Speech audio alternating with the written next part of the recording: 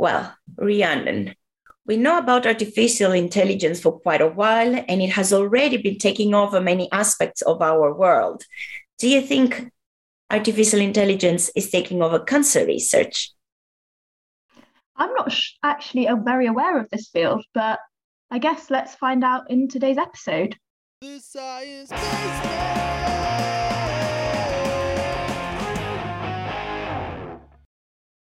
Hello and welcome.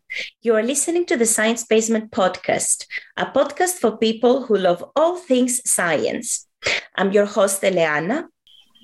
And I'm your co-host, Rhiannon. And to honor the International Cancer Day on the 4th of February, we are working with ICAN on this podcast mini-series about cancer and where cancer research is going. ICAN is an exciting new research opening in Helsinki, a national flagship project aiming for discoveries for new cancer treatments. In today's episode, we are joined by our special guest, Dr. Dmitrii Bychkov, who recently defended his PhD in the group of Professor Johan Lundin at the University of Helsinki in Finland. Dmitrii studied from computer science and specialized on image-based cancer diagnostics with machine learning and artificial intelligence, the famous AI. Being an expert on AI application to cancer research, Dmitrii joins us today to share knowledge on how far we have come on the subject. Hi, Dmitrii. Hello, Eleanna, hello, Rhiannon, and greetings to the audience. Welcome, Dmitrii, to our episode, and welcome, Rhiannon, as your first time hosting.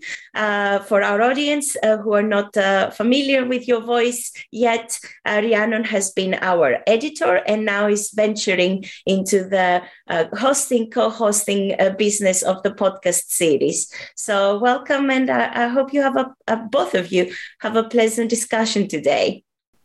Yes, thank you, Eleanna. It's my first time sitting behind the microphone today, and I'm very excited to be here and chatting with you both about the AI use in cancer research. That's awesome. So let's maybe start with the first question. And probably the best way to start the interview is by first introducing what artificial intelligence is. So maybe Dmitrii, based on your knowledge and experience, you can enlighten us on the topic. Right, I can try. So I think when these days people talk about AI or deep learning, most often they refer to this specific type of machine learning models that are called neural networks. And I need to say that it's interestingly not a very modern thing per se. So basically, already back in 1950s, it was Frank Rosenblatt who basically proposed this idea of like an artificial neuron, which is supposed to be like a mathematical abstraction that mimics how neurons in human brain work. And then these simple computational units, they are assembled together to form a neural network that can address basically multiple tasks in various domains. And these days, we see reincarnation of this field in the form of deep learning. So now we have this technology that, as I understand, has been existing for quite a long while now, as you said. The question I would like to ask is, like, how is this artificial intelligence used in cancer research, and in particular within ICAN and the group you do your research for? I think the big part of the research in medicine is happening in the computer vision field. So there are now multiple examples in medicine, like microbiology, ophthalmology, radiology, and of course pathology, where machine learning and AI has been successfully applied to solve different tasks. So in our group, where I did my PhD, we specifically focused on computational pathology, where we basically apply AI to analyze digitized tumor samples from cancer patients. So essentially, you collect images of the cancer cells, you digitize them, and then you analyze them. And what do you anticipate to learn from that? So typically, patient that is suspected for cancer would undergo a biopsy, for example, to acquire a tissue material, a tissue sample. Then this sample is prepared in a certain way that it is fixed in a paraffin block, then it's like sliced, attached on the microscopic glass slide, then it's stained. And then there is a specialist, like a medical specialist called pathologist, that would look at the tissue specimen using a microscope. And the aim of this tissue evaluation is to basically specify the diagnosis or of the cancer. So what we do is we can essentially take this glass slide, put it in a scanner, which is like a camera or a microscope equipped with a camera that acquires a digital image of the sample for us. And then we can use this data to perform all sort of analysis. For example, as you said, we can detect certain like cell types, we can detect cancer cells, how they are located or distributed on this in this tissue sample. We can, for example, directly predict patient outcome and using this data. And that was something that I basically focused on during my PhD. Thanks, Dmitrii. That's very interesting. I have a background in cancer research, but much more on the cell basis and kind of the treatments, development of treatments. So I was wondering, what you've described there is much more on the diagnostic side. How does this link in with the possibility to predict treatments as they, in the medical side of things, they do overlap a lot? Right. So of course, the ultimate goal of the applied cancer research, I would say, is not only to like understand how cancer develops and the biology behind it, but also figure out how to identify best possible treatment for this particular patient, so that it is possible to cure the disease and at the same time minimize the side effects of the medications. One approach here is to, for example, when we talk about outcome prediction, we are basically looking whether we can stratify the patients based on risk better. Can we identify those that are under high risk or maybe under lower risk? And then this information then can be further used to make decisions in clinics, for example. So far, Dima, we talked a little bit about the cancer diagnostics, and we linked it a little bit with the cancer treatment with the question by Rhiannon. But I was curious, what other methods are there in cancer diagnostics here in Finland, and maybe how AI application differs a bit from the other methods? Yeah, so maybe I can briefly mention about another direction, which is, of course, very much related to what I said, but it's like a separate big project that's going on in Johan's research group, also in collaboration with Karolinska Institute from Sweden. And the context here is it's called mobile microscopy. And the idea here is to build an infrastructure that can be used for diagnostics in poor resource settings. For example, in African countries where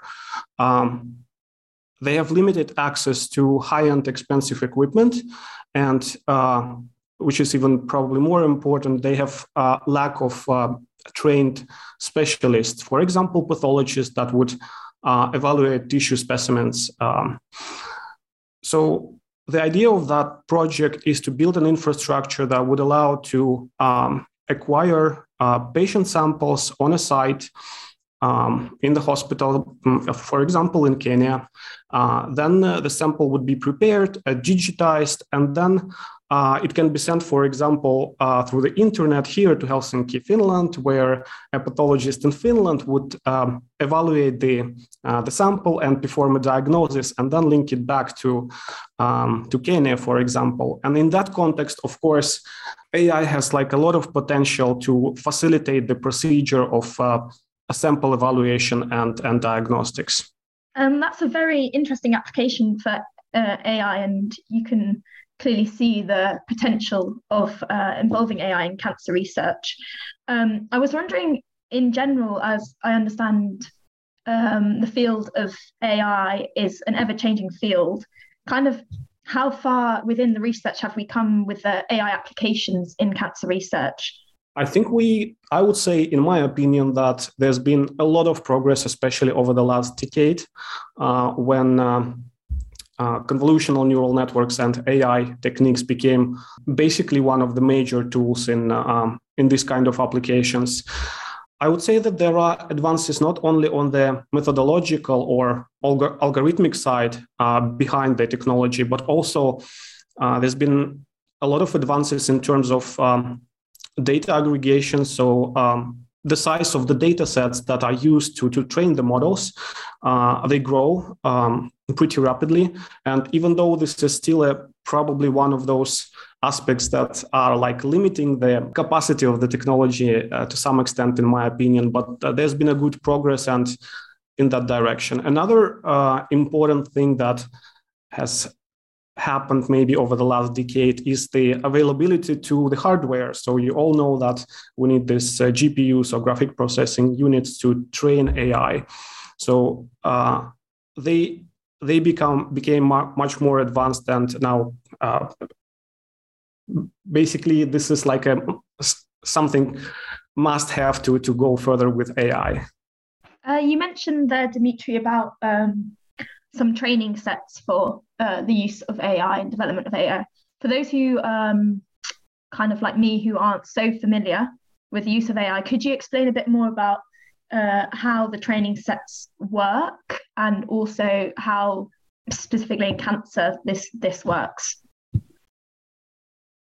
I would say that maybe 80% or even more of the machine learning models or AI models that are currently used in, for example, cancer diagnostics, those are so-called supervised methods, meaning that in order to train an algorithm, we need to have access to a labeled, annotated data set.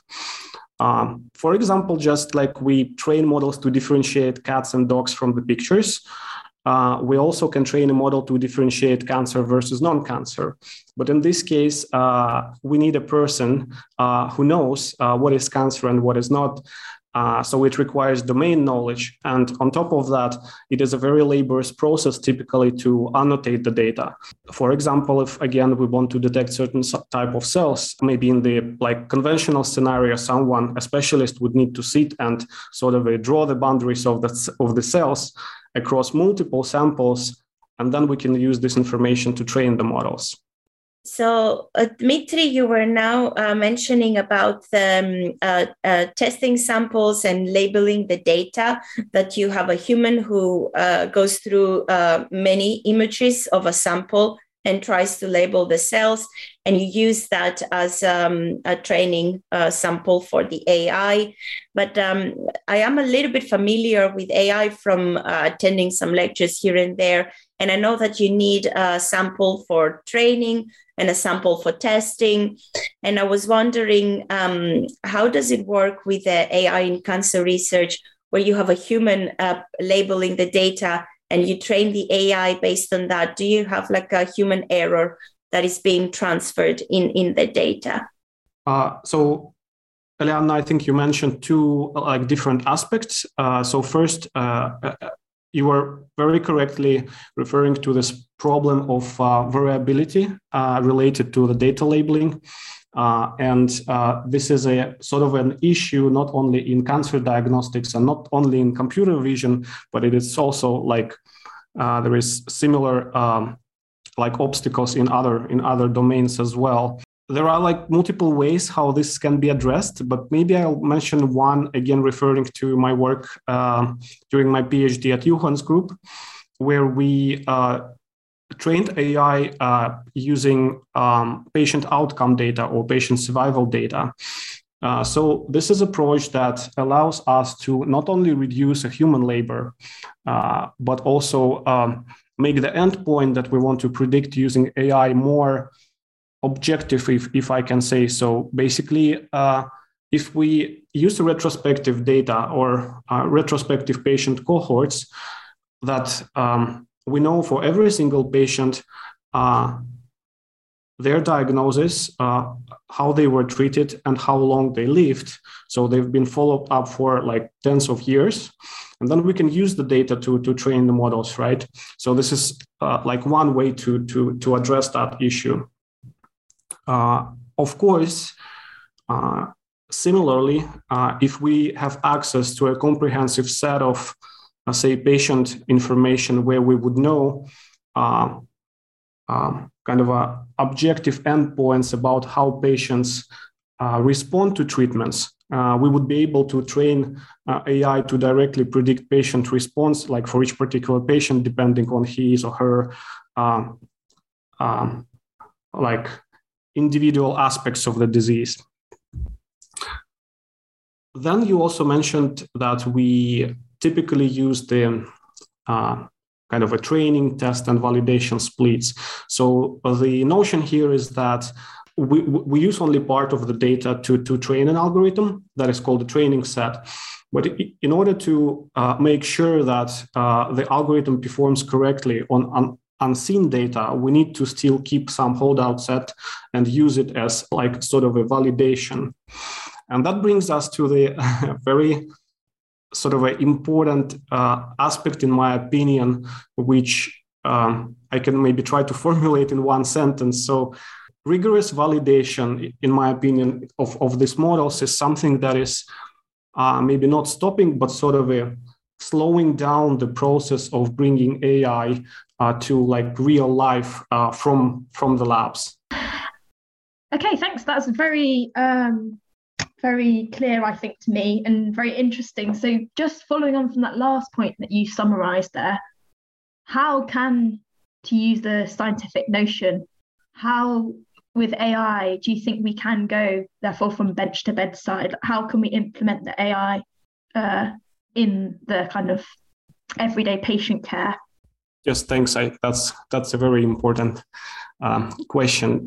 So as I said, the sizes of the data sets that we use to train AI models in different domains, they grow, which means that we can allow for like more accurate, more generalizable models. But still, as of yet, I would say a lot of papers that publish their studies, their observations there, most often they stick to a single data set or maybe a couple data sets that they use to sort of report the findings. And in my opinion, this validation of the AI algorithms, it has to be scaled in such a way that we can incorporate as much external data as possible from different medical institutions, from different device vendors, and so on and so forth, to make sure that what we see, the results that we see, they're actually valid.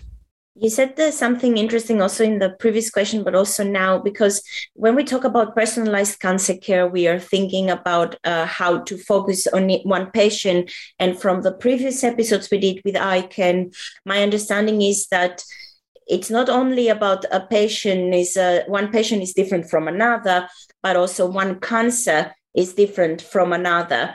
And therefore, I can understand that you have a data limitation because not only of lack of availability of data, but also because each case is unique. And each case might have like some unique aspects. And I was wondering, can that impede with the AI application? So are there some standards, some specific characteristics you look in the cancer cells which you train the AI code to identify, and therefore you can apply the same knowledge or the same trained code to different people and different cancer types? Or do you have to retrain based on cancer type or based on patient? How does that work? Yeah, that's right. So cancer is a very heterogeneous disease. And even if we take, for example, breast cancer, it has multiple subtypes based on, for example, molecular profiles. And what we try to achieve here is we try to reduce the variability in a sense that, of course, we would take a specific cancer type. We don't blend up, for example, different type of solid tumors in one study, right? So we try to formulate the questions that we want to address like very narrow. But at the same time, we need to cover the entire variability of possible variations that might happen, for example, in the morphology of tumors, because we have been mostly talking about them tissue samples here. So we need to make sure that we cover entire variability of that when we train our models. And in that sense, there is a constant lack of data. So the typical question is how many samples do you need to train an algorithm? And the only answer is to as much as possible to cover as much variation as we can. We've been discussing, I guess I would summarize a lot of the limitations or things to be aware of when implementing AI in cancer research. And I just kind of wanted to bring it back to the work you mentioned in kind of developing countries and how AI can help there and help really increase the cancer diagnostics and treatments where maybe there's not so many specialists. In terms of this in relation to data sets, do you need to kind of use data sets from those developing countries, or is it still possible to train the model based on data sets from, say, the ones you have available, say, for example, from Finland? Right. So we have a luxury to have access to quite comprehensive patient series here in Finland and specifically in the Meilahti campus. And this is what we have been using mostly to train the algorithms so far. And of course, what we want to do is, for example, to take the algorithm to go to Kenya, to the hospital, acquire a sample, digitize it, and run our models and see how they perform. So this is something that has to be done more broadly, in my opinion. Also, maybe to step back a little bit and to continue on the topic of challenges and limitations. I've talked quite long about the more maybe technical side, technical challenges that we have related to validation of the models. But we need to remember that even, for example, if we have a perfect algorithm, if we validated that it works, you cannot just simply come and say, here is my fancy AI, let's just use it for diagnostics. So that's also something that is a big thing that has to be addressed to move AI closer to the real life. Another aspect which is also related to that is sometimes you can hear this concept that AI is trying to replace a medical doctor. So AI is going to make a diagnosis. And this is definitely not the way where it goes. So I would say here we're talking more about how can AI supplement or help or reduce certain routine tasks that are, for example, performed by pathologists in pathological labs. And sometimes there is a mindset of certain people may be a little bit reluctant towards this fancy digital technology. So they need to make sure that I know what it means, what I see from your AI, and I know how to use it to sort of aid in my decision-making related to patient treatment, for example. I like both the question, Rhiannon study, because it highlights a very known problem that has affected medical research, and that is data bias. Because sometimes studies for medication or for treatments were performed on men, more precisely white male, and therefore women would have suffered, I'll put that in quotes, not really suffered, but it might have a more stronger effect on women, some treatment that was used. And the same goes of people from different racial backgrounds, because we are all humans, but we have differences within. So I like the question from Rhiannon, because it touched that if we develop an AI system based on European data, is that sufficient to apply it to a sample that comes from a country, from a different continent? And at the same time, I like the direction you took your answer, Dmitrii, because you highlighted the importance of using the technology as a support to humans and not as a replacement for the human labor. And it's like an extra validation step or confirmation step that we are on the right path for the treatment. But it's important to highlight that we still need a human to moderate or oversee the whole process. Yes, definitely. Yeah. but touching now, because we mentioned like there is the concept of getting the samples from Kenya, and I understand there has been some difficulties in implementing all the technologies in developed versus developing countries. So how can you overcome this with this project with Kenya? I think when we talk about like availability of this infrastructure, or so in that context, it's maybe less about AI like invading the digital infrastructure, but it's more about the infrastructure that has to be built in this poor resource setting.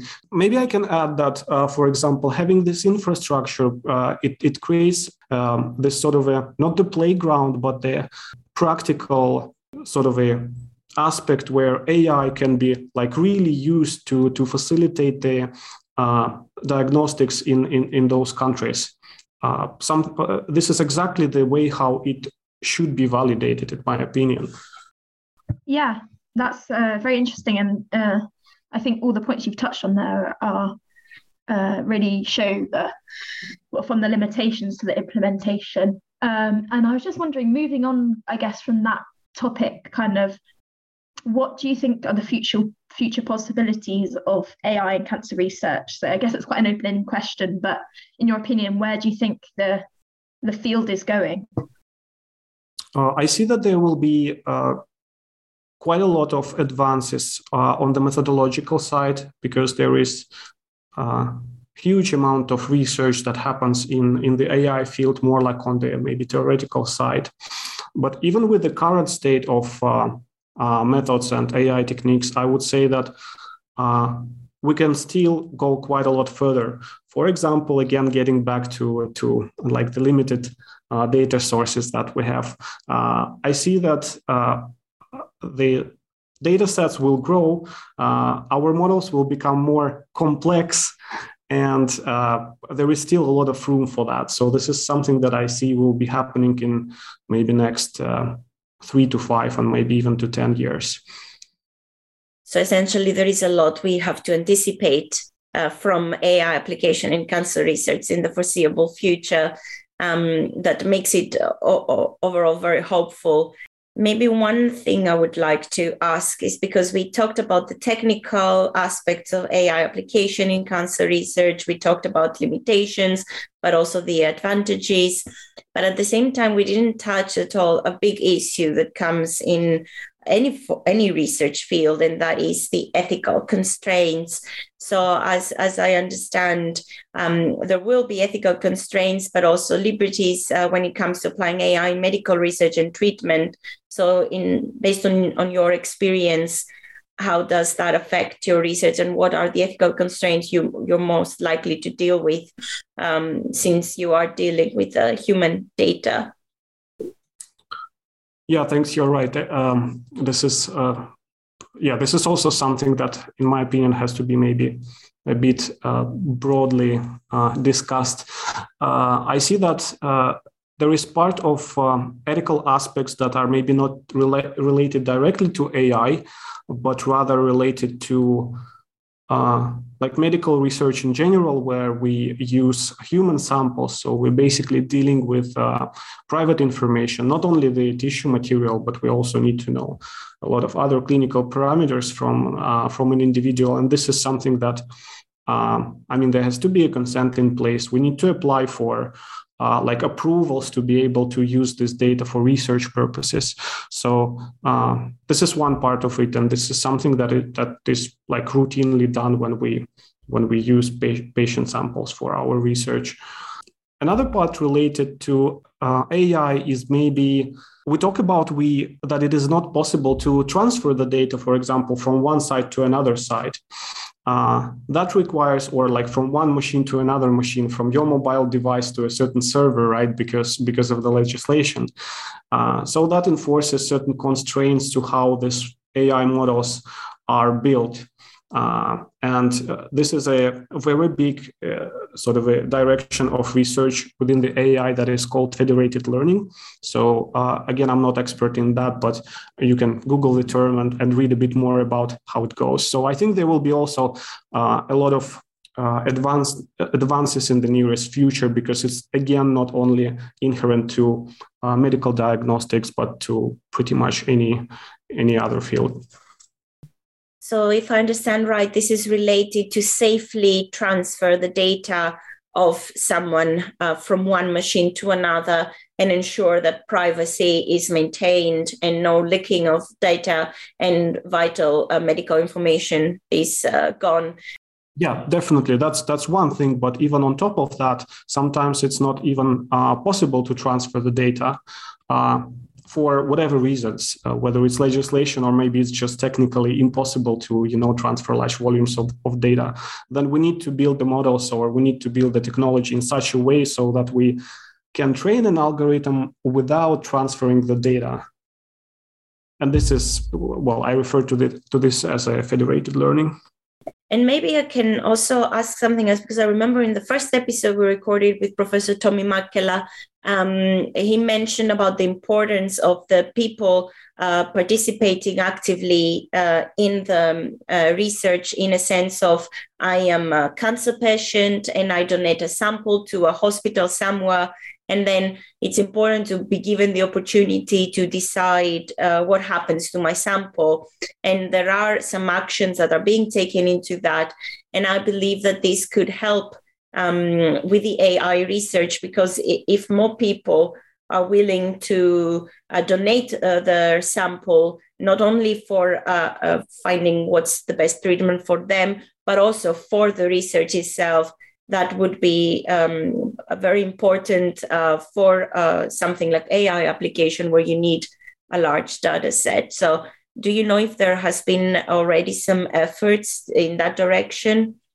Right. Yes, there has been quite a lot of effort into building all sorts of data lakes that would aggregate together data and then make it available for scientists and for researchers to do the research. And I think one of the big parts of the iCAN project is, I think it's actually called iCAN Data Lake, where the purpose is exactly what you described, to sort of accumulate patient information in one place, such that it's secure, such that it is easily accessible by researchers to be able to do the work. And since most of the science today is data-driven, especially when we talk about applied research in medicine, so data is basically behind all findings and advances. Okay, so we had a very interesting conversation with Dmitrii and Rhiannon today, but our time is running out. So maybe we can close this episode with this question. So if you wanted our audience to take one or two key messages away with them from today's episodes, what would those be? I don't know. Those would be that science is amazing. It's not only important, but it's actually cool and very interesting. Technology is something that brings this planet further, hopefully further. And when they blend together in this kind of interdisciplinary research that we do on the intersection of medicine, AI, and biology, and this is beautiful. So I would just say thank you to the Science Basement for science communication, for making these episodes, for popularizing science. And it was a pleasure to be with you tonight. Thank you. It was a pleasure to talk to you today. And I hope, Rhiannon, you also had a nice first hosting experience. Yes, it was very interesting to talk to you, Dmitrii, and learn all about the use of AI in cancer research for this iCAN cancer episode. So thank you very much for your time and your knowledge.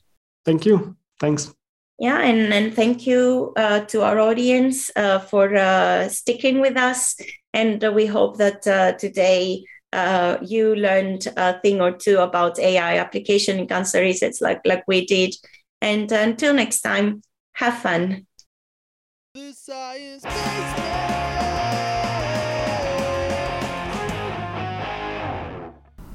If you liked this episode, give it a thumbs up, rate us on the podcasting app of your choice, and don't forget to share it with your friends. This podcast was produced by The Science Basement, a science communication organization based in Helsinki, Finland. Interested in getting involved or being interviewed? Get in touch at podcast@thesciencebasement.org.